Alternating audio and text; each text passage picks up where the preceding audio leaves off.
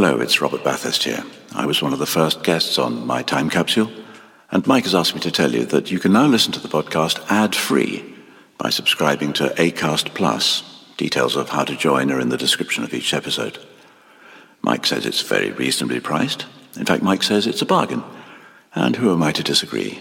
Locked here in his cellar. Anyway, for a small subscription, Acast Plus, My Time Capsule, ad-free. Free. Unlike me. There's never been a faster or easier way to start your weight loss journey than with PlushCare. PlushCare accepts most insurance plans and gives you online access to board-certified physicians who can prescribe FDA-approved weight loss medications like Wegovy and Zepbound for those who qualify.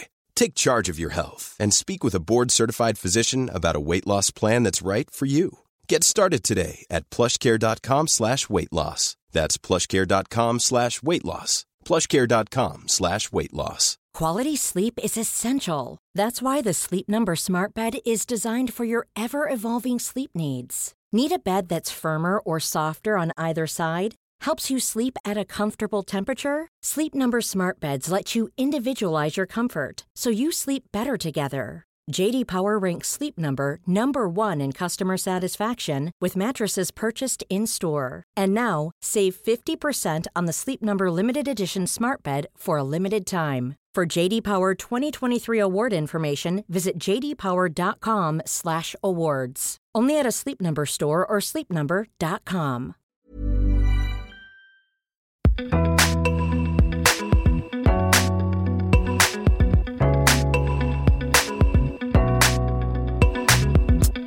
Hello, and welcome to My Time Capsule.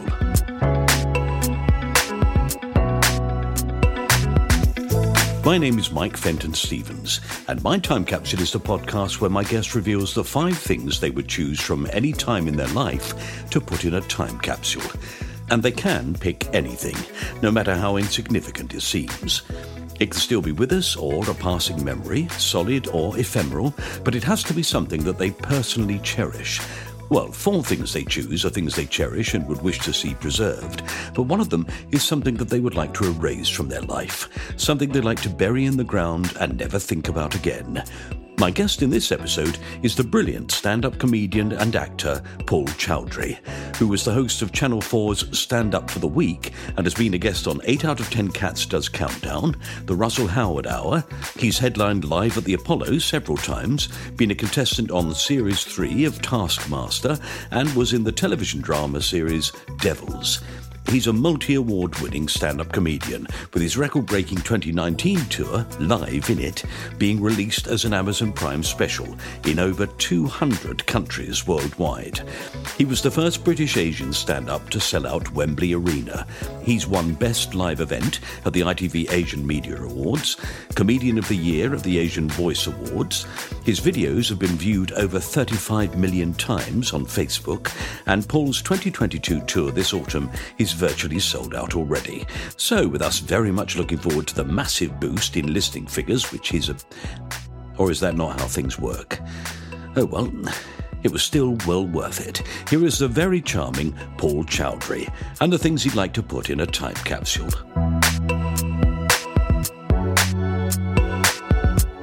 And there we are. Hi, Michael. How are you? All right, my mate? How you doing? I'm a big fan. Big fan? I'm a big fan of yours. Yeah, shut your face. You were great in Spitting Image all those years ago.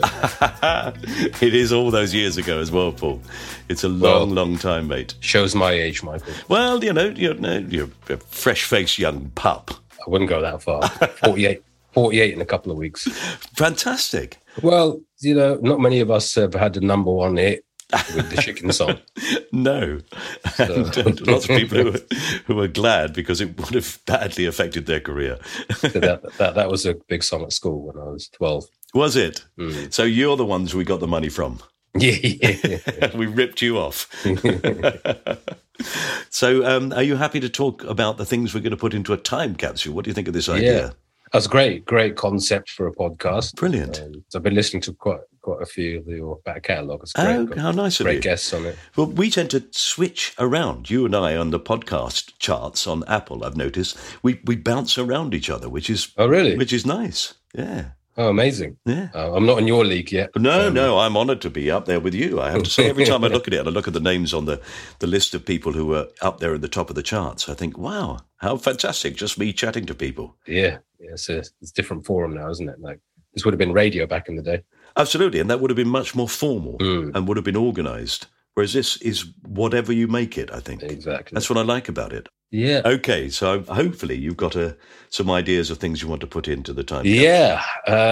Or unless you want to talk first, actually, Paul, if you wanted to talk about your tour. All right. So if you want to talk about the tour, that'd be great. When are you going on tour? I'm going back in October. Actually, postponed dates. So we moved the dates across. Yeah, starting off in London, but I've already had 2 legs, so this is like the 3rd leg of the tour. Yeah. So it's October, November, and December. So it's quite an intense month of touring. So it's real touring rather than just daily. I'm up and down the country maybe 50 times in that month. And you, having had a gap between doing it before, when you come back to it, does it take a show or two to click back into it? Well, I do preview shows, so I go to small rooms and just work things out. And as the world evolves, material evolves as well. So you have to make tweaks and rewrites. Yeah. And I tend to edit along the way. So if anyone saw this tour at the beginning of the tour, it's very different to where it is now because the world has probably changed more than we've ever known in the past 2 years. Yeah. We live in a different place now. And I'm not saying that's for the best. No. Because it's a very strange time to be alive, isn't it? It is, yeah. It is very, very odd because, well, particularly if you've got any sort of longevity, like me, you look back and you think to yourself, well, I remember people being worried about things before, but they didn't seem so obvious, so in your face. And the thing that really upsets me is the extraordinary division between people's views of the world. That one view really doesn't contain any of the other view. They just have one dogged view of the world, and they're not open to listen to other people. Well, they're not, and this is where the term conspiracy theorist comes into play, and the invention of the Illuminati, yes, which was a social experiment to see if people could believe in higher forces, and people did believe, and the people do believe there are forces in play that we're not in control of. Yeah, which can be a hindrance to people's lives because they find excuses as to why things aren't working out their way. So a conspiracy theory in itself has become a conspiracy theory. It's interesting that you say to people, no, we made that up. And they go, but did you? Exactly. Did you? Exactly. Yeah, that's a very clever idea, a good way to hide it. Pretend you made it up. Well, like the pandemic, as they call it. Yeah. The do you think the government can't get anything right when they need to get things right? How are they going to plan? They're so stupid that how are you going to plan all this? Yeah. Boris isn't that bright. No. Even if you think they've got people behind them in sort of little rooms working it all out, the idea of organising society. And then also, what does it achieve? What would it achieve to pretend that there's a terrible disease out there that we all have to stay indoors and stop working? What does that do? Well, they're saying it's for the big pharma companies to profit. Like they haven't got enough money as it is. Yeah. It's like who's profiting from to what? What more? Where? No, they're trying to do it for the money, innit? Nah, man, it's control, man. They're trying to control us, keep us in our houses and that, you know what I mean? And then what does that achieve? In fact, that would decrease the economy, keeping us in it. The very, very people who, when you say to them, okay, you can come out, they say, no, I can't come out. It's my favourite programme. You go, no, you're allowed out now. No. I'm watching a box set. Yeah. I've been living in quarantine literally all my life anyway. So apart from leaving to do shows. So, this is my podcast area, as you can see, which a lot of comics is Stuart Lee was quite concerned about the lack of decoration. Exactly. He took the words right out there. So. Yeah. No, it's sort of, did someone lock you in there or did you choose to? Well, exactly. It looks like I've been kidnapped and I've been forced to do a podcast. One comfortable sofa. A very generous kidnapper. Yeah. Joseph Fritzl will be coming through that door in a second. And they can rechain you to the radiator. Yeah. Yeah, I don't want to offend any people out there that have been kidnapped or anything, so I just want to make that clear. You have to be very careful now, Mr. Stevens. Okay. You can't do jokes anymore. Oh, that's what they say. It's very, very difficult now. You're going to offend someone. Although I've watched your stand-up and you seem to have lots. Well, and about anything you like. So why you're able to do jokes about all sorts of subjects and not offend people, and other people are able to do, well, just a joke. It's just a joke down a pub, mate. You know, and everybody in the room is offended. So exactly. How is that possible? Yeah, it's strange, isn't it? When you go, hey, mate, you can't say anything anymore, can you? You can't say this. Homophobic, racist stuff. What can you say? Well, well, you couldn't say it back then anyway. No. You couldn't say it in the 60s and the 70s. You just were getting away with saying it. Mm-hmm. That's the point. The point is you can't say it. And I didn't agree with you saying it back then. But now you can't get into a taxi and they'll start reciting some old Bernard Manning routine. Yes. He's not around anymore, is he? You can't even get away with that stuff, mate. Spout out some really long racist joke and expect me to laugh. But on stage, hopefully I'm treading on the right side of the line, but I do tread very close to it. I'd say I'm on the line. You know? Yeah. It's a balancing act. That tour you did, is that the last tour you did in 2019? That was that was Live in It. That was the last. Yeah, Live in It. Brilliant show. But I mean, to do a routine, you can hear the reaction of the audience when you bring up the subject of the McCanns. Oh yeah. Yeah, let's not recite that routine on the podcast. No, but it's astonishingly brave because it's not about that. Exactly. As you say, Michael, it's not about that. It's about the public perception and the media portrayal of such situations. But you have to be very careful because people, and I did a whole routine about the Michael Jackson documentary and the amount of stick I got for those two routines. Really? Which is why I'm not able to leave the house anymore. Oh, God. Because... but in a way, that's slightly ahead of the time, that Michael Jackson thing, because now that's a very accepted viewpoint. Although there's still lots of people who fight it. You know, I mean, I happened to be in Hastings the other day and there was a free concert on the pier and people were singing songs. And then this girl just started to sing a Michael Jackson song. And we all turned to each other and looked and went, you're allowed to do this now. That's the thing. Exactly. It's like when it comes to accusations like that or crimes of that nature, nobody's putting on a Gary Glitter song anymore. No. And so, but then there aren't any Gary Glitter apologists, really, are there? But Michael Jackson's material was so good that there are some fierce apologists, but nobody's ever apologized. But at the same time, then, in all fairness, Michael Jackson was never convicted. No. But neither was Jimmy Savile. No, quite. But no one ever apologized to Jimmy Savile and said, well, he made some great TV programs, didn't he? Let's repeat them, shall we? Yes. Yeah. I think they've been burnt in the archives. Yeah, quite. But I mean, it's a tragedy because the songs are great. But for the people who suffered as a result of his actions, I think we want to show some respect to them. Yeah, exactly. It's the people that have survived, the survivors. I'm not equipped or educated enough to counsel such viewpoints within the media, but I think it's a duty for certain entertainers to berate other peers within our fields. Yeah, but hopefully we now live in an age where the likes of Harvey Weinstein are now being taken down. Such a powerful, you couldn't even imagine somebody as powerful as him being taken down. And we live in an age where people can speak out. Yeah. And people can be taken down and no one is above the law, really. Yeah. Oh, there we are. All right, well, let's find out the things you want to put into a time capsule. Excellent. So in no particular order, and I've actually got 3, 4, 5, 7, and I'm trying to narrow it down to 5. Okay.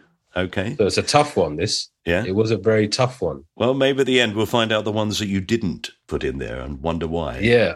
Okay, where should we start then? Let's start with my favorite comedian. Yeah. of all time. And no one ever guesses this, actually, because they don't assume this would be my favorite. I have a top 5, really, or a top 10. Right. But I'd say probably my most inspirational comic who inspired me in stand-up was Jackie Mason. Ah, the brilliant Jackie Mason. The late, great Jackie. I've seen him live, yeah. Yeah. I saw his last 2 tours in London. Yeah. I saw him in London twice, yeah. New Ambassadors? Yes, I did, yeah. Fantastic. I was probably there that night. Oh, right. He was absolutely fantastic. An amazing comedian. The ability to make people laugh by not even saying words, I think. Yeah. That thing of bada bing, bada bung, bada bing. You know, his rhythms. Just that sort of making noises. Yeah, he's Jackie Mason, for those that don't know, is an American stand-up comedian and actor and former rabbi, born in 1928 in Wisconsin. And he left this planet in July of 2021. And he came through the vaudeville era in Catskills in New York. And that kind of, some say that there was no circuit for Jewish comedians, and they almost create their own circuit. And that was called the originations of Jewish comedy in New York. Mm. And Jackie Mason was one of them. And so many infamous stories about Jackie Mason and the mafia. And you know the story about Old Blue Eyes. No, tell me. Yeah, so Old Blue Eyes. Who am I referring to when I say Old Blue Eyes? Sinatra. Yeah. So Sinatra came to his show. I think it was in Vegas, actually. And that time, the mafia ran Vegas. Mm-hmm. And so Sinatra comes to the show quite drunk, and he's just heckling Mason, and Mason rips him apart. And the crowd are erupting in laughter. And then he goes back to his hotel room, and then he gets a knock on his door, opens the door, bang, gets a punch in the nose, broke his nose. A gangster just turned up. Wow. And broke his nose, and he couldn't perform for another few weeks because of that, because Sinatra was so connected with the mafia. Mm-hmm. And that's where the horse's head story comes from, The Godfather. Is it? I think it's the Sinatra. There is that character in The Godfather, isn't there? The Italian singer who gets promoted with the help of the mafia. Yeah. And they always think that that's supposed to be Sinatra. It's kind of loosely based on Sinatra's introduction to some Hollywood and music. And it's weird, though, isn't it? Because actually Sinatra is just a brilliant singer. Yeah. And you'd sort of think, well, did he need help? Well, at that time, maybe he did, because there were people, he wasn't getting contracts, he wasn't getting deals, mm-hmm. and he wasn't getting in the movies. And it was very hard to get in movies at that point. There weren't TV channels, so there were very few. Well, I'd have to look into this of when Sinatra's first film was. I can't remember when. What was? I don't really know Sinatra's filmography here, so. No, maybe neither do I. I mean, I suppose there were those songs. He did do films with Dean Martin, didn't they? So they were brought in to represent the Rat Pack. Yeah. Well, the Rat Pack, going back there, Rat Pack were controlled by the mafia. So most of the money from the Rat Pack went to the mafia. Wow. So when they used to do live shows, Dean Martin, who was a consummate alcoholic at the time. Mm-hmm. So there were 5 in the Rat Pack. It was Frank Sinatra, Dean Martin, Sammy Davis Jr., who converted to Sammy Davis Jr. became Jewish at that point. Mm-hmm. Joey Bishop and Peter Lawford, and they're best known for the film Ocean's 11. Yeah, which was the original Ocean's 11, and they performed together in the Summit at the Sands. Right, the Sands, yeah. I think it's the place that Sinatra played all the time. Yeah. He referred to it as his living room. Yeah. Yeah. There are lots of recordings of him saying, what are all these people doing in my room? Yeah. And that was actually the set of the Rat Pack. If you look at the set where they used to perform, it was like a living room. Yeah, yeah. And it probably explains why Dean Martin was always drunk. He just was at home. Well, I think it must have been a difficult group to be with. Yeah. There was a real power play, wasn't there? Real power play. Well, Rat Pack is the slang is members of the press who give wide, often intrusive coverage of their private lives of celebrities or royal Rat Pack, they say. Right. So it's got a double meaning there, because I thought Rat Pack were a bunch of gangsters, but it's got a different meaning. Yeah. So Jackie Mason getting on the wrong side of these people, not a good move. No, exactly. I mean, we're going slightly off tangent here, but Jackie Mason was probably most famous known for his performance on the Johnny Carson show. Mm. And Johnny Carson was the original David Letterman type the late night Yeah. show. And he ran over time. So Jackie Mason ran over, and I think somebody gave him the light or something, and he put his hand up, and Carson thought he'd stuck 2 fingers up at him. Oh. So he insulted him or sworn. He said something, and he cancelled him at that. He kind of got cancelled before cancel culture, and he wasn't allowed on TV for quite a few years after that. And that was the birthplace of comics. It's the Tonight Show. Yeah. It was there live at the Apollo at the time. Yeah, absolutely. So Sullivan signaled Mason. He had 2 minutes left to wrap up his act, and he thought he'd given him 2 fingers. So he must have said 2, but he thought 2. So something like that happened, and that was what an extraordinary way for your career to be, well, it was cancelled. Ruined almost. I didn't even know you could get cancelled in 1964. Well, I think there were lots of rules about who you could employ and where they could be employed, weren't they? I mean, certainly, as far as black comedians were concerned, there just weren't any. Well, black comedians, and that was prior to Pryor. Mm-hmm. So you're testing my stand-up history knowledge now. Okay. No, I don't want to test your knowledge. It's not going to turn into an examination. So what is it about Jackie Mason when you saw him that inspired you? Well, it was the rhythms, and it was the comparison, say, between Jews and Gentiles. Mm-hmm. So he would do the whole thing with Jews and Gentiles. And that's kind of, I do lots of comparisons between Indian people and English people. And I'd say that was one of my inspirations, that you can actually say this. You can talk about these comparisons.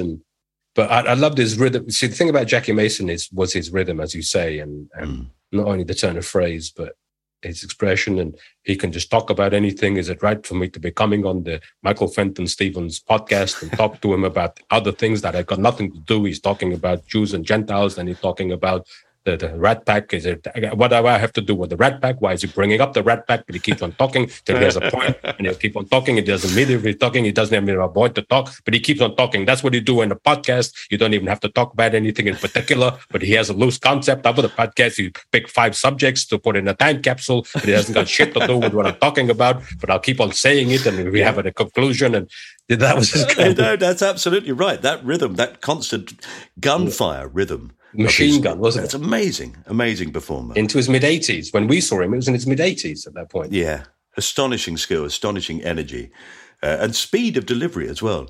And that's what I say about that thing where sometimes he would just be talking and he wouldn't be talking. He would just be going, just make noises. And it was incredibly funny. A long time ago, I did a recording for the BBC of a thing called The Joys of Yiddish, which was a program explaining Yiddish and the history of that language. And I was the only Gentile involved in it. And it was brilliant fun. I had a fantastic time. But the delivery of a Jewish joke, it's wonderful the way it's affected the whole of comedy, I think, because, I remember there was a joke, 2 aliens fly from opposite ends of the universe and land on the moon at exactly the same time. And they walk towards each other, and he says, "Hello, what's your name?" And he says, "My name's P7." He says, "Oh, right, what's yours?" He says, "My name's C." He says, "Oh, that's funny. You don't look Jewish." and the fact that you can do a joke like that, it's a very Jewish joke. It's a very Jewish joke. And the fact that you can even do the voice is incredible. Not many people could deliver that joke, Michael. You've got the skills to do that joke. Well, I avoid doing a spoof Jewish accent at the end, which is good. I've got a whole routine actually on Jewish people and anti-Semitism in this show, but I'm not going to spoil it for you because we'll let the council lobbyists turn up instead. No, these are important things to be talking about, though, Paul, without a doubt, because we live in a world where people are astonishingly divided by simple, rather stupid mistakes, I think. And it's very easy to point out to people the ridiculousness of it, which you do in your routines. Well, it's sad that the wrong people, in a way, are watching it.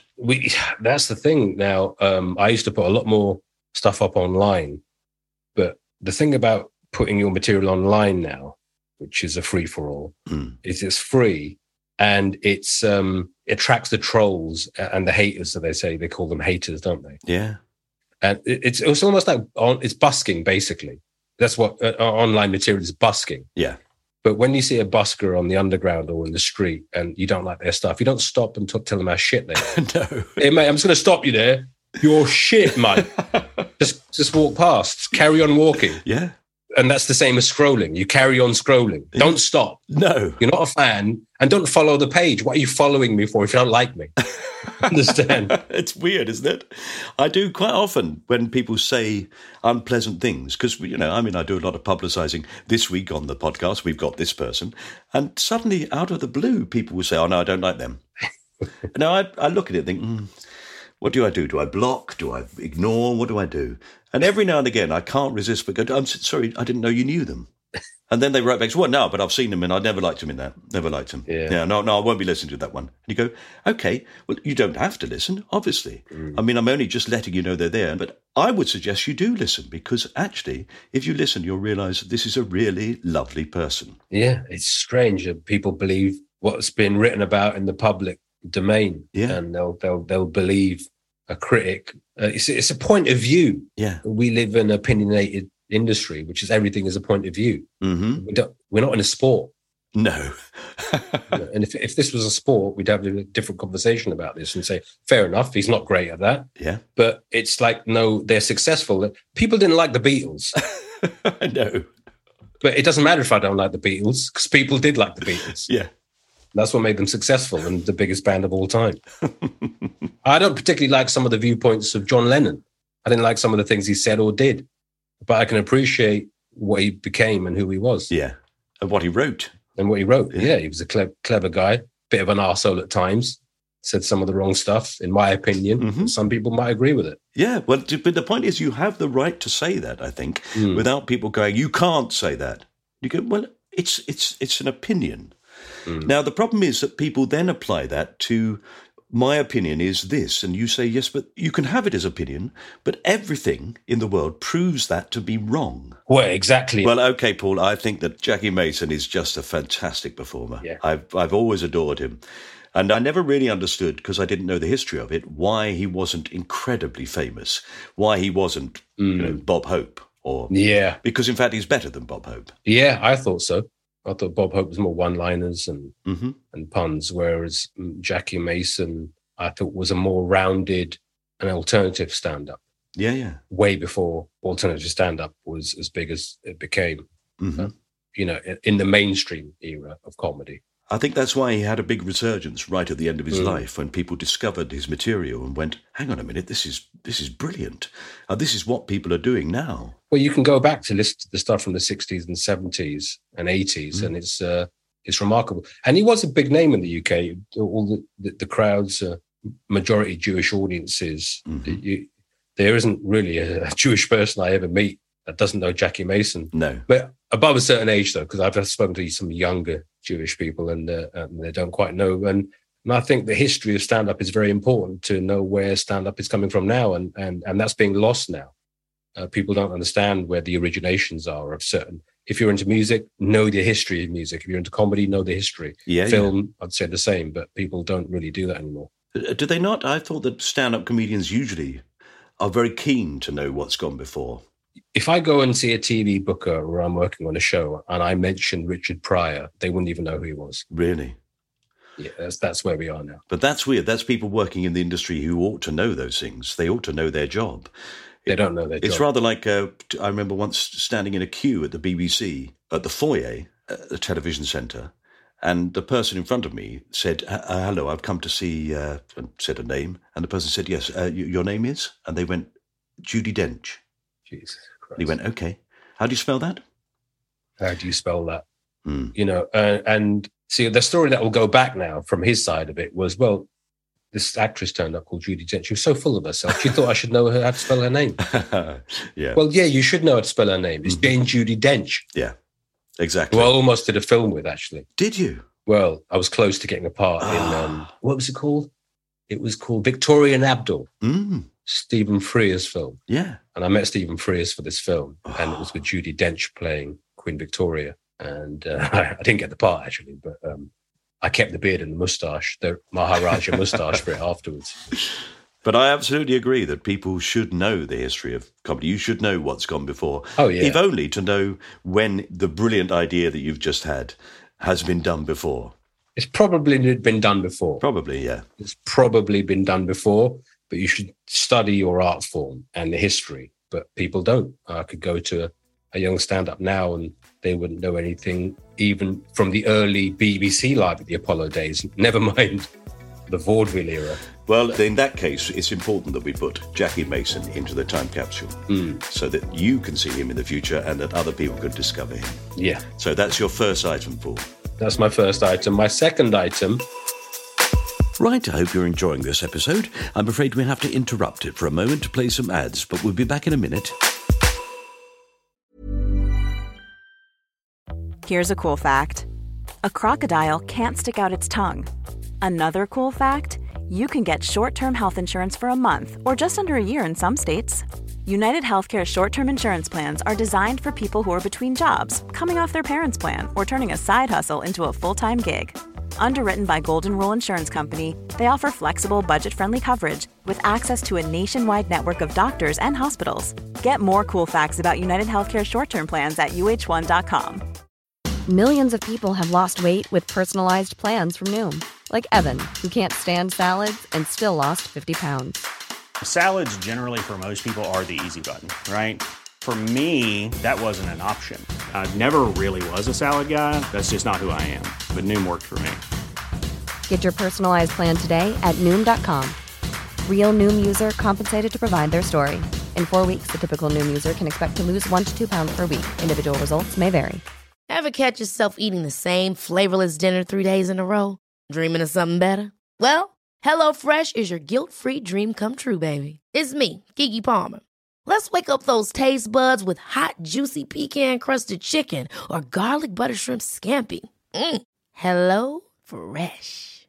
Stop dreaming of all the delicious possibilities and dig in at HelloFresh.com. Let's get this dinner party started.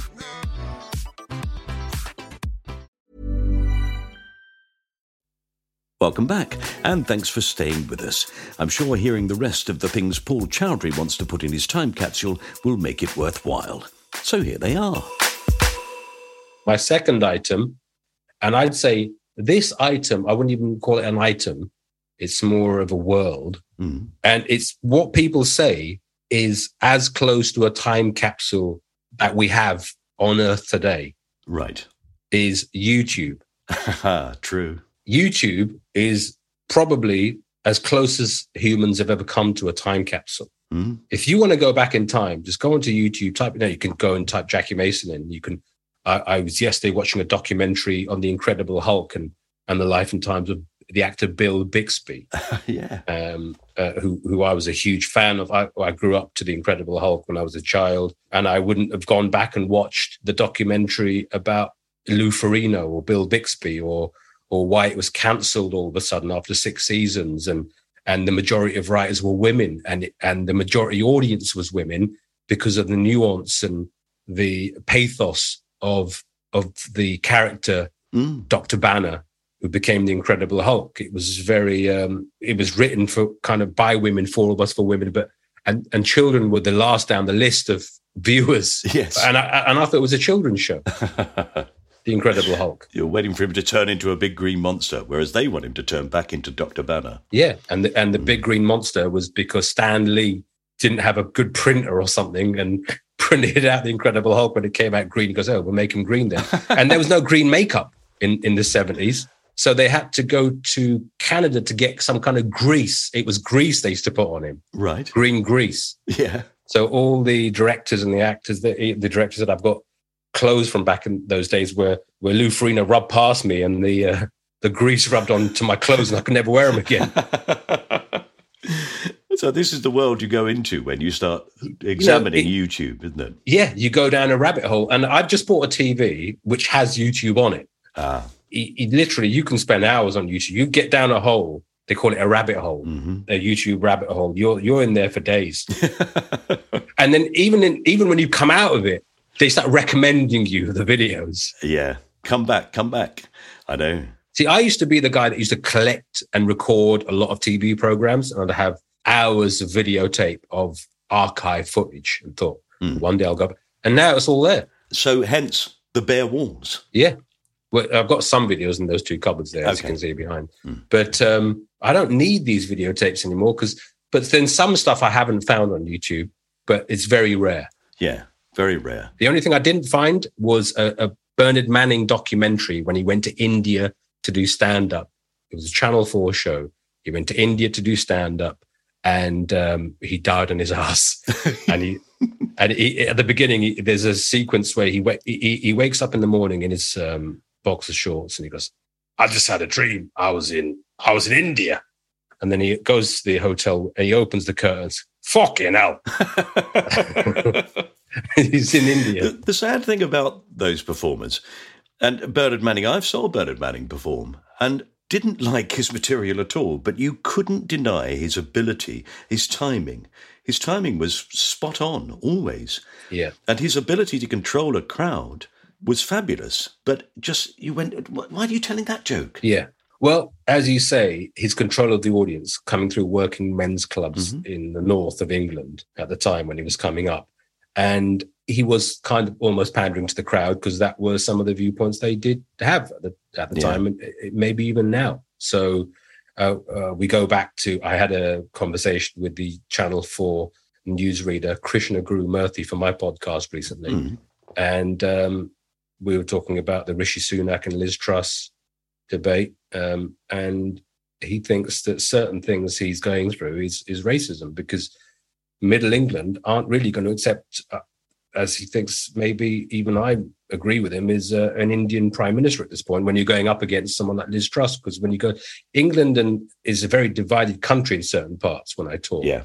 London is very cosmopolitan, big cities are very mixed and cosmopolitan, but people do still hold certain viewpoints in certain parts and sectors of society, unfortunately. But of course, Brexit, to a large extent, a lot of people seem to me, when they were interviewed, seem to be voting for completely the wrong thing. They were voting with the idea that what it would do would stop all immigration. Yeah, that was... and people say, people that voted Brexit are not racist. And I do agree with that. I don't think some people who voted Brexit maybe were for the right reasons. But then, you're kind of... You're playing to two audiences there. It's a crossover. Yeah. And I disagree with people that say, Brexiteers, mate, or racist, or, well, I probably won't say it in that voice. But, and I'm not saying anyone with a Cockney accent or working class accent is racist, by the way. It's just a voice I put on now and again. Yeah. I'm not saying, we can go that way then. I'm not saying Brexit makes me racist. Actually, that sounds more racist than the other character. It does, yes. The more upper class do sound a bit more racist sometimes. Yes. With that whole thing. Well, I don't mind them, just not here. Yeah, exactly. Yes. I live in Tunbridge Wells, and just yesterday I was talking to somebody who was talking about somebody in Tunbridge Wells who owned a house that overlooked a golf course. And this golf course was up for sale in order to be converted into houses. So the person whose house overlooked the golf course bought the golf course in order to keep the view clear. Incredible. That's the sort of world we live in. Well, Tiger Woods had a real struggle, and that was in America, which is coming through as a mixed race man golfer in a predominantly middle upper class. So upper class in America is the same as middle class over here, by the way. It's a slightly different system, isn't it? But to get to his level is remarkable. Yes. He just had to be the best, which he was. The very best, yeah. Yeah. So what would you recommend I put in a search engine on YouTube? Oh, right. So this is the thing. As a time capsule, it's almost a time capsule in a time capsule, YouTube. So where do we start? I would say put my name in and just go down a rabbit hole of Paul Chowdhury videos. Although they have kind of cut back on copyright issues. So back in the earlier days of YouTube, there would be a lot more on there. But now people are selling them on streaming platforms or former DVDs, and they have been taken down. And is it YouTube that police that? Or Well, yeah, or people strike a copyright warning against them. Now, when I upload a YouTube video, you can actually click, if anyone duplicates this video and reposts it, it can get taken down. Right. So I think now it's almost automated from the start. So when things get taken down, it's only because you put up a video which somebody else has put up and claimed it as their own copyright. So even I can't put videos up because if you performed on TV shows, you don't own the copyright. You're the performer. So I wish I could go back to watch your old Phil Collins impressions from. Well, you can go back to, and you can go back and watch me do lots of adverts, which is slightly galling in as much as I did those adverts and I only did them in order to earn money, which I've been paid for. Obviously, I've been paid. But now they're there and you can watch them for nothing. I don't get a penny. And I'm still advertising the product. So that's no good. Buyouts. But one show we did do, well, not at the same time, but I did it from around 99 to 2000, was Holby City. And you were in that in 2000. I was, yeah. Yeah, I was, when I started stand-up, I used to be an extra. Right. And I was, just to subsidize my stand-up career, I used to go and do stand-up in the evenings. And before I moved on to more serious acting. And you were in EastEnders as well? Yes, I was. People remember. You weren't an extra in that, were you? No. I literally.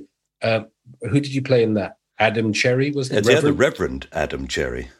I was the vicar who buried Ethel. Well, really? Yeah. I had a workshop for EastEnders way back in those days, in the earlier incarnation of putting Asian families in. Yeah. So they would do improvisations where the writers would give us a plot. And we'd have like, oh, my brother's going out with this girl, or their dad doesn't. And then you'd improvise around it and they'd take notes. And that's how they came up with the storylines a lot of the time. Oh, yeah. And what did you say? Let's just buy that shop. Yeah. Just buy that shop and all work in that shop for 3 series. Yeah. We can go down any cliched route you want. But, you went up against the beast, which is Coronation Street, the rival. Yeah. But I've done that as well. So yeah, I'm not a fool. You played for both teams. I have, yeah. I sort of jump about. I've always done that, jump about, and just keep going. That's what I like about your career, Michael Fenton Stevens. Is you're versatile. You are our Al Pacino. I am a jack of all trades and definitely master of none. Okay, let's put YouTube into the time capsule as the second item, Paul. Excellent. Right, let's move on to number 3. Well. Now, this is another one which I say is my lifeblood of my career, is theatre. Mm-hmm. Theatre is a dying, it's in a state of disarray at the moment. They need funding.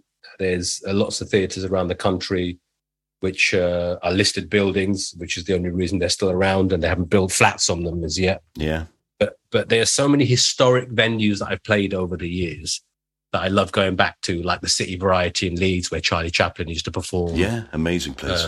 Lots of amphitheatres, which we don't use in England anymore. An amphitheatre would be something like the Colosseum. Yeah. But it's very hard, I'd say, for stand-up, but for actors, it's quite a nice place to perform. The Apollo in Hammersmith, which was the old Hammersmith Odeon, where Queen did their infamous 1974 video. I wouldn't say infamous, but one of their their last concert before they hit the stadiums, type of thing. And just so many theatres up and down the country that I performed at. Going back to Bradford, what was it? Alhambra in Bradford. Beautiful. St George's Hall, I performed at as well. Oh right, yeah. St George's Hall, which has now just been reconditioned. That which is right next to the Alhambra. Yeah, I think. Yeah. So I did do the Alhambra, I think, before, and then I'm back there actually in October, November. Brilliant. Which is an incredible venue, 3-4 tiers. When you're it gives you chills just being on those stages, just even doing a sound check.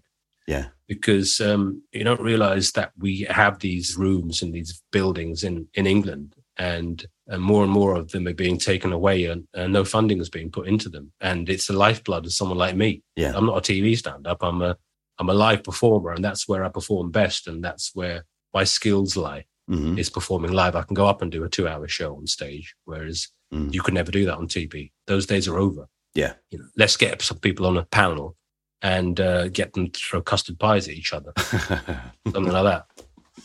Tiz was I was a big fan of, but I'm saying nowadays it's very much been dumbed down, isn't it? Yeah. I think that if you're good at the quick one-liner, then you'll work fantastically well on TV. Or if you have a particular style where you just grab the screen for a minute and do what you do and people like it, then that works well. But if in fact what you do is you slowly build a situation, that doesn't work on television, certainly not on panel games, no. Well, even the panel shows are being killed off now, and now it's all reality. Let's see who can get off with who in the quickest time possible and who can fornicate with who very quickly. And that's a TV show. Stick an advert in just before they're about to get involved with each other in the biblical sense. But I've always thought that's why Taskmaster is such a skillful show, because it seems to be a combination of a game show, but actually you feel as if you're watching a reality show as well. Well, I did series 3 of Taskmaster in 2016, and I've known Alex Horn and Greg Davis since they started stand-up, which shows how long I've been going, but they're good friends of mine. And at that point, only series 1 had been aired on Dave, because it was on Dave before it went to Channel 4. Yeah. So nobody quite knew the show, because it always takes a couple of series for a show to like that to come into its own. And when I did that, I didn't quite know how to play. So I was myself really on that show, and no one had really seen that side of me. No. Because they'd only seen me do stand-up on the Apollo, or when I used to present stand-up for the week on Channel 4, and just mainly stand-up shows and things like that, comedy galas on Channel 4. And that was when I was really me, and people were quite, fortunately for myself, were bought into my normal persona, which I think is quite normal to me, but people see me as an eccentric. I'm not sure why. No, I'm not. It is a great thrill, though, isn't it, to stand on a stage? Whenever I've done tours, I always, when I turn up at a theatre, that's the first thing I take a photograph of, is the great big empty theatre. It's got an eerie feel, the thousands and millions of people that would have been, even when you're on some of those stages that, say, Laurel and Hardy have performed on, or who are probably my biggest inspirations outside of Jackie Mason. Laurel and Hardy were as a child, it was my first incarnation into stand-up, and I wanted to be like Laurel and Hardy. Yeah. And then growing up to Bruce Forsyth and seeing how people really use the stage. And in this country, in those days, in the 60s and the 50s, Nights at the Palladium wasn't a TV show. It was where Bruce Forsyth would host a show, and the likes of Benny Hill would perform live. And then when they were so good live and they had such a following, TV said, we need to put you on. Yeah. Now it's the other way around. It's like, oh, right, this person's got a good 5 minutes, put him on. And then they try and put him on tour the next year, and they'd have to write another hour. From where are they going to get this hour from without writers? And the writers can't necessarily write for their voice, because their persona hasn't quite been developed as yet, because it does take a while to develop a persona, and you evolve over time. Yeah. And it can slightly hinder a growth of a comic now. I always enjoy watching that process, though, watching somebody who in a way has imposed a sort of character on themselves in order to survive early on. And then as time goes on, you see that soften and change, and they come closer and closer to themselves quite often. Yeah. And then they have that fantastic control. It's wonderful to see somebody really relaxed on stage with all those people waiting for them to say something else that's funny. Yeah. And they have forever to do it. Well, exactly. It's like the great late comic American George Carlin. Now, George Carlin evolved and became different George Carlins over the years. There's a new documentary about him I want to see. But he was another inspiration of mine. But I look back at some of my earlier material, and I think that my life has changed since then. So should your stand-up. It's an extension of yourself. So you become the person you are today because of the person you were then. Some people say, I can't look back at that old stuff. That was rubbish. But that was who you were. And that's made you who you are today. So almost embrace that, even though it's quite difficult to watch yourself. Yeah. Well, that's interesting. You can watch some of those things and you don't come across anything that's racist or sexist. They're just saying funny jokes. And so it's always been possible to do that. It's just that, in a way, as you say, sometimes the audience pushed them that way. I'm not necessarily sure that it was always what people felt themselves. Yeah, it's... I think with Bernard Manning, it felt like he did feel that himself.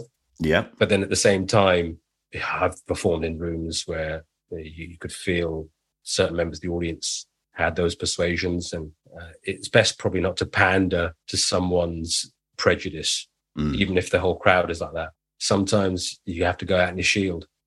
Yeah. And fight against the grain, which creates progression in society. And to a certain degree, comics are the last bastions of free speech, they say. Yeah. I mean, over the years, over the 4 specials, major specials I've done, and say 10 minors, to going up to Edinburgh countless times, I talk about my experience being an Indian, ethnic origin Indian man living in London. My parents immigrating here. My dad came over in 1964, and jobs we went through, and factory jobs, and the struggle my family went through for me to get to this point today is, it all comes into play. And the evolution of man, I'd say, is where I take it. And I'm fortunate to be and have so much diverse pickings of subjects and material. I think nothing is out of bounds with comedy. I think everything should be discussed. I'm not saying discriminate in any way. I'm saying everything should be open for discussion, as we are discussing today. Yeah. In any way a joke could be, and a punchline could be written about these topics. Yes. But it is strange, isn't it, that you would always, not necessarily in your publicity, but in publicity, in reviews of things, your ethnicity would always be mentioned. Or it seems to be. Well, I was, like when I started stand-up, it was a very different time in mid-98, early 2000s. And there were a handful of Asian stand-ups. So it was Asian comedian Paul Chowdhury, or Indian, British, Anglo-Indian. It was almost like, well, he's different. Yeah. He's different to the middle-class white man. And even then, there weren't many sexually diverse performers or even female comedians around at that time. Yeah. But perhaps you should do one of those DNA tests and then just say, no, don't forget that I've got a little bit of Chinese and Icelandic as well. Yeah. Well, we come from the Punjab, and Alexander the Great conquered India at one point. So it may explain why certain relatives have green eyes. And we could go back to generations here. But I'm a Sikh. I'm a British Indian Sikh. But listening to my voice now, you just think he's just a bloke from London talking to Michael. Just two blokes having a chat, really, isn't it? Yeah, absolutely. Well, I look forward to seeing you in those theatres again on tour, and I will put them into the time capsule for you to preserve them. Brilliant. Yeah. And that preservation needs to be given to the government, I think. Yeah. Because if they're not around anymore, I can't be doing stand-up shows on TikTok. All right, let's move on to the next item. Now I've got, this is where we have to narrow things down now, and I thought I'll narrow it down. So what have you got on that list? Yeah, my last one I want in is the filmography of Stanley Kubrick, who was my favourite film director. Right. Now, Stanley Kubrick, if you go back and watch, for those of the, I may have lost half of your audience here, but hopefully the crowd is, I'm not sure, you maybe have CBBC viewers or listeners here. But Stanley Kubrick arguably would have been cancelled today with some of his behaviour and directorial methods. Right. Just about the way he'd deal with actors and do 90 takes per take, per shot. And his interaction with Shelley Duvall in The Shining, who pretty much pulled out film after that. And he almost gave her a nervous breakdown, didn't he? I think he did give her a nervous breakdown. Did he? Really? Because he wanted to get that performance out of her, of a wife who's on the verge of being murdered. It's a psychological horror, really, The Shining, made in 1980. I worked with the first AD of that film, actually, years later. Right. I did a film called Colour Me Kubrick, which was about a Stanley Kubrick impersonator. Oh, yeah. With John Malkovich. Oh, yeah, no, I know that film, yeah. They only used my voice in the end, but the first AD worked on The Shining on that film. And if you look back on, I think it was Vivian Kubrick, who's his daughter? One of his daughters made a documentary about The Shining. And he's in that documentary when Jack Nicholson's going through. It's a great documentary if you haven't seen it. Well, we've got YouTube, so we'll be all right. It's on YouTube, actually, yes. But if you look back on films like The Shining, A Clockwork Orange, which was shot all around Hertfordshire, mostly in England, which he withdrew in England. People say it was banned in England. He withdrew it because of the copycat crimes which were being committed in the 70s. I remember them. The Droogs. It was a frightening time. Yeah. Yeah, well, I was born in 74, so it was 1971 was the release of that film. So it was slightly before my time. Well, I remember walking down streets on the way back from the pub and seeing people walk towards you with bowler hats and walking sticks and thinking, ridiculous. Oh, shit. Ridiculous. Terrifying. He was a big fan of comedy as well, actually, wasn't he? He was Peter Sellers. He's a big Peter Sellers fan. Mm-hmm. Let Peter Sellers run free reign in Doctor Strangelove. So many different types of, like 2001: A Space Odyssey, I think is arguably one of the greatest motion pictures of all time. If you look back on films like 2001, I'd say Steven Spielberg wouldn't be the director he is or became if it wasn't for Stanley Kubrick. No, we wouldn't have Star Wars in the versions that we have. Exactly. Without it, yeah. Exactly. Because if you look at 2001, now they call it in film, when you see a Tarantino film like Pulp Fiction or Reservoir Dogs, which is an incarnation of Eastern film. The name slipped me now. But they call it homage in film. Mm-hmm. So let's say I was to make a film and lift something from Eyes Wide Shut, I'd call it a homage. Whereas in our industry, it's called plagiarism. Yes. In directing. Copyright infringement. It's copyright infringement, yeah.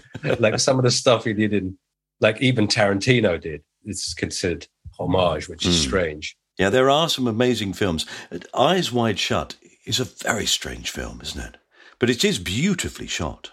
Oh, incredibly shot. But it was responsible for the breakup of Nicole Kidman and Tom Cruise. Was it? Yeah, they say it was because of that film. Because they were asked to do such strange things. Well, and the intensity of the scenes, and they didn't have any time apart, and they say it led to a breakup. Wow. But, you're going to Full Metal Jacket, going to Barry Lyndon, Lolita, which they remade in years to come, but there was talks of it coming back, but I don't think they'll remake that. No. Spartacus. Oh, God, you forget, don't you? You forget. I do. Well, I certainly forgotten all those films. I'd forgotten that Spartacus was a Kubrick film. And you look back at those scenes, you think, this is before CGI, it's a black and white film, Spartacus and Parts of Glory. You think the time it would have taken to conduct those scenes. And when I work with directors, you realize how much hard work and how lazy I am in comparison. I did Devils, 10-part series with Nick Horan, who did Doctor Who and Sherlock. And that's with Alessandro Borghi, an Italian actor, and Patrick Dempsey. So I did 10 episodes in the first series, and I did 6 months on that shoot. Yeah. 6 months of a 10-part. And season 2 is being aired in August this year in America. And when I worked with Nick Horan, and these guys do 14, 15-hour days, directors. And in those days, it would have been probably longer hours doing something like Spartacus. And you feel quite lazy in comparison as an actor. Yes. I've been here all morning. in my trailer. When are we having lunch? Yeah. Yeah. When you think of that shot at the end of Spartacus, I mean, I know there are some amazing battle scenes and fight scenes in it, but when you think of the shot of her leaving Rome on the cart and going past all the people who've been crucified, it's an astonishing shot, isn't it? Well, every shot Kubrick did was like a picture. The term motion picture can best be applied to Stanley Kubrick, because if you look at 2001, you look at posters that people have up in their houses of 2001, and it's all just shots from 2001 because it's so precisely shot. So that in a way, almost every shot is in itself, you could stop at that point and just look at it. And just look at it. It's a motion picture. It's a moving picture. And that's what film is. It's a moving picture. So I'd say Stanley Kubrick, his methods wouldn't be tolerated today in cancel culture, because an actress would come forward and say, you can't treat me like that anymore. And his last years were spent in England. Right, yeah. When I was at film school, I ended up getting Stanley Kubrick's telephone number. Really? How? Somebody gave it. I don't know. I wanted to meet the guy. I was young at the time. I was in my early 20s. I wanted to meet him. I wanted to meet Stanley Kubrick. And I'm not sure if I ever called the estate or I chickened out. And I wonder if he would have ever spoken to me. My knowledge on film back then was, and even now, you could never learn enough about film. But it's like comedy. It's a learning process. I'm always learning. It's comedy, and I'm always learning about film. But do I regret? Maybe I should have just called him. What could have happened? He's not with us anymore. So yeah. Well, I think actually they're the things you always regret, are the things you didn't do. Yeah. It's like if I ever had the opportunity to speak to Alfred Hitchcock, He's up there with Hitchcock, and I'd say arguably one of the, in my era, apart from going back to Howard Hughes or the old films of the 30s, director-wise, I didn't really appreciate those films from the likes of, because it's slightly before my time. So whereas he reflected the zeitgeist more from my time of living. Were you a Howard Hughes fan? Yes, yeah. I'm sure that all those directors would now be impossible to employ because they were great taskmasters, weren't they? They just insisted on something being done the way they wanted it. Well, Howard Hughes did the original Scarface in 1932, which is such a controversial and breakthrough movie. And then it was remade by Brian De Palma in the 80s with Al Pacino. Yeah. And is apparently it's in post-production now for a remake. Is it? Yeah, a third. The Pacino version is quite extraordinary. It's incredible. But the last few scenes of it, if you just see that in isolation, if you just look at the end of it, you think, this is ridiculous. Yeah. It's completely over the top. But if you watch the whole film, you completely accept this person at the end. Yeah, it's incredible. And to tie it up, it all goes back to Stanley Kubrick, I'd say. I don't think there's a film director of recognition and of kudos that wouldn't use Stanley Kubrick to filmmakers, as I'd say what Jackie Mason is to some comics. Yeah. So would you agree with me by putting this in the time capsule? Absolutely. I would, yeah. I've always found his films difficult because they can be really disturbing. Interesting you say that, because you go back and watch Kubrick films and you'll read something else into a film. It's very rarely you have to read a film. You have to watch a film. With Kubrick, you have to read his films. Right. Because there are so many nuances and hidden meaning behind certain aspects of the film. And you think, I didn't see that then. No. I didn't know that meant that, or that led to that, or what did they call it in 2001 with the apes and they threw the polymyth? Yes. The great black obelisk that they come and touch. It touches on the space race, and there's so many things it touches on. And that was made in 1968. And you can watch it now remastered and think doesn't look like it. It looks like it was made in the 90s. Yeah, amazing. Okay, right. Well, let's put Stanley Kubrick and his films into the time capsule. That's the last thing you want to put in there that you want to keep. What were the other things you had that you didn't pick? Now, the two things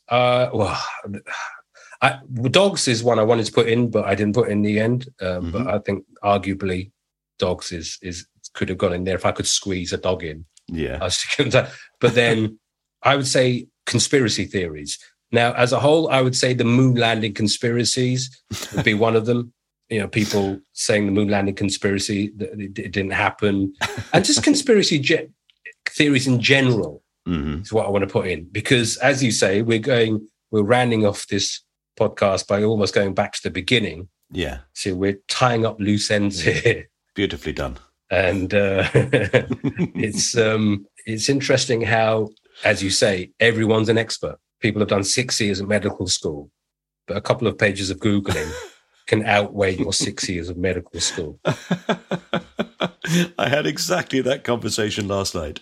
A friend of mine was talking about the fact that he'd had some little growths removed from his forehead. Right. And my other friend said, "Why'd you do that?" He said, "Because the doctor told me it was a good idea." He went, "Oh, that's a load of rubbish." He went, "What, the opinion of a doctor compared to your opinion?" The other thing that is weird is that people will often accept a much more complicated theory and a much more detailed and ridiculous world than the thing that actually happened. They'd rather the world was more complicated. Yeah. Strange. And it's complicated enough as it is. Yeah. It's so complicated, even the government can't control it. No. But people think the government are so intelligent that they're controlling this all. Yeah. And they're putting us in these situations. They're so stupid. They can't even control a cost of living crisis after a pandemic when a recession was predicted. Yes. That's how stupid they are. Jesus Christ, what needs to be spelled out? They're idiots. Yes. And idiots are thinking idiots are very intelligent. To use the phrase, "This has taken us by surprise." You say, really? Yeah. Nobody else. Oh, it's incredible. Yeah. All these arguments can be debunked, and conspiracy theories, going back to the Illuminati, the invention of the Illuminati, or the idea of it, was quite beautifully put in an Adam Curtis documentary. I can't get it out of my head, I think it was. And it's quite poignant to discuss this now because the likes of Alex Jones has been fined millions for claiming the Boston bombing attacks and the Sandy Hook massacres where all the children were murdered was fake and it was all actors. These are and people believe them. I mean, millions of people believe them. Millions believe them. And people Terrifying. Make millions from it, from advertising revenue. And even now he probably thinks it's a conspiracy that he's being used as a scapegoat. Yeah. And whenever they form companies or radio stations, they always put the word truth in it somewhere, don't they? Yeah, exactly. It's always the truth. This is the one place where you can come to hear what's really happening. Yeah, because the mainstream don't want the truth. I'm not saying the mainstream always do tell the truth. I'm not defending the mainstream in any way. But the problem with the mainstream is they get their news reports from Reuters a lot of the time, which is a platform which all the news stories come, and they'll pick a few because they can't report on everything. No. But then people think, all right, this is all constructed. No, it's just what's being picked up. And then other journalists tend to pick up what the other journalists picked up. And it's a domino effect. Yeah. Like so many things in life, it's sort of just happened. Nobody really planned it. I think people put too much emphasis on the idea that things are planned. Most of the world is coincidental. It's sort of accidental. It's sort of why I'm not religious. Because I think that it's easier to accept the idea that, even miracles are just coincidence. Exactly. Yeah, we're going to go down a different rabbit hole if we talk about religion and what Let's people. not. People would be Let's another. not. I could have another 3-hour conversation with you about this. Yeah, true. But there we are. Let's not have it now. Let's take those ridiculous conspiracy theories and hang on a minute. Are you making me do this? Oh, I see what you're up to. Oh, very clever. No, I'm not going to put it in there. You can't make me, See, you think this is a conspiracy theory now? Yeah. No, it's obvious. Come on, it's obvious, Paul. Yeah, what I'm trying to do now is silence people like you. Who know the truth. The truth. Yeah. Michael, unfortunately, you're a lot more clever than I expected. And I didn't think you could see through me that quickly. Yeah, I'm no fool, Paul, how lovely to meet you. How lovely to talk to you. Thank you very much for giving me your time. It's been a pleasure. No problem. Thanks for having me. You have been listening to My Time Capsule with me, Mike Fenton Stevens, and my guest, Paul Chowdhury. If you've enjoyed this episode, and why wouldn't you, you can see Paul live on his tour of the UK from the 19th of October 2022 through to the start of December 2022. All details online. In fact, there's a link in the description of this episode. If you're listening next year, then I'm afraid you've missed it. But I should imagine it's available on Prime or something like that. And if you're listening last year, then you're psychic. And why didn't you get in touch with me to tell me I'd be doing this and save me a lot of worry and hassle? Unless your last year is a last year from 2024, in which case the first description applies. And yes, you have missed it. I hope that all makes sense. Right, please rate, review and subscribe to this podcast, and feel free to follow me or My Time Capsule on social media. We're happy for you to get in touch, and we'll get back in touch. You can listen to the theme tune written by Pastor P's Music on Spotify at your leisure. This was a cast-off production for Acast. It was produced by John Fenton Stevens. Anyway, before I go, I'd like to do a little survey, if you don't mind. You see, I'm thinking of moving. I quite fancy going to Wales. Actually, I was thinking of going to, and please excuse my pronunciation, Llanfairpwll Gwynedd go Gerith Windrobith, Llantysilio go go goch. Do you think that's a good idea? Or do you think I say too much already? All right, what about LA? That's a lot shorter. And quite a lot easier to spell, actually. Bye.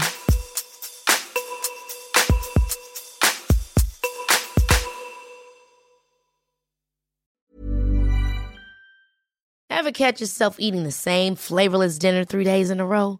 Dreaming of something better? Well, HelloFresh is your guilt-free dream come true, baby. It's me, Keke Palmer. Let's wake up those taste buds with hot, juicy pecan-crusted chicken or garlic butter shrimp scampi. Hello Fresh. Stop dreaming of all the delicious possibilities and dig in at HelloFresh.com. Let's get this dinner party started. Even when we're on a budget, we still deserve nice things. Quince is a place to scoop up stunning high-end goods for 50 to 80% less than similar brands. They have buttery soft cashmere sweaters starting at $50, luxurious Italian leather bags, and so much more. Plus, Quince only works with factories that use safe, ethical, and responsible manufacturing. Get the high-end goods you'll love without the high price tag with Quince. Go to quince.com/style for free shipping and 365-day returns.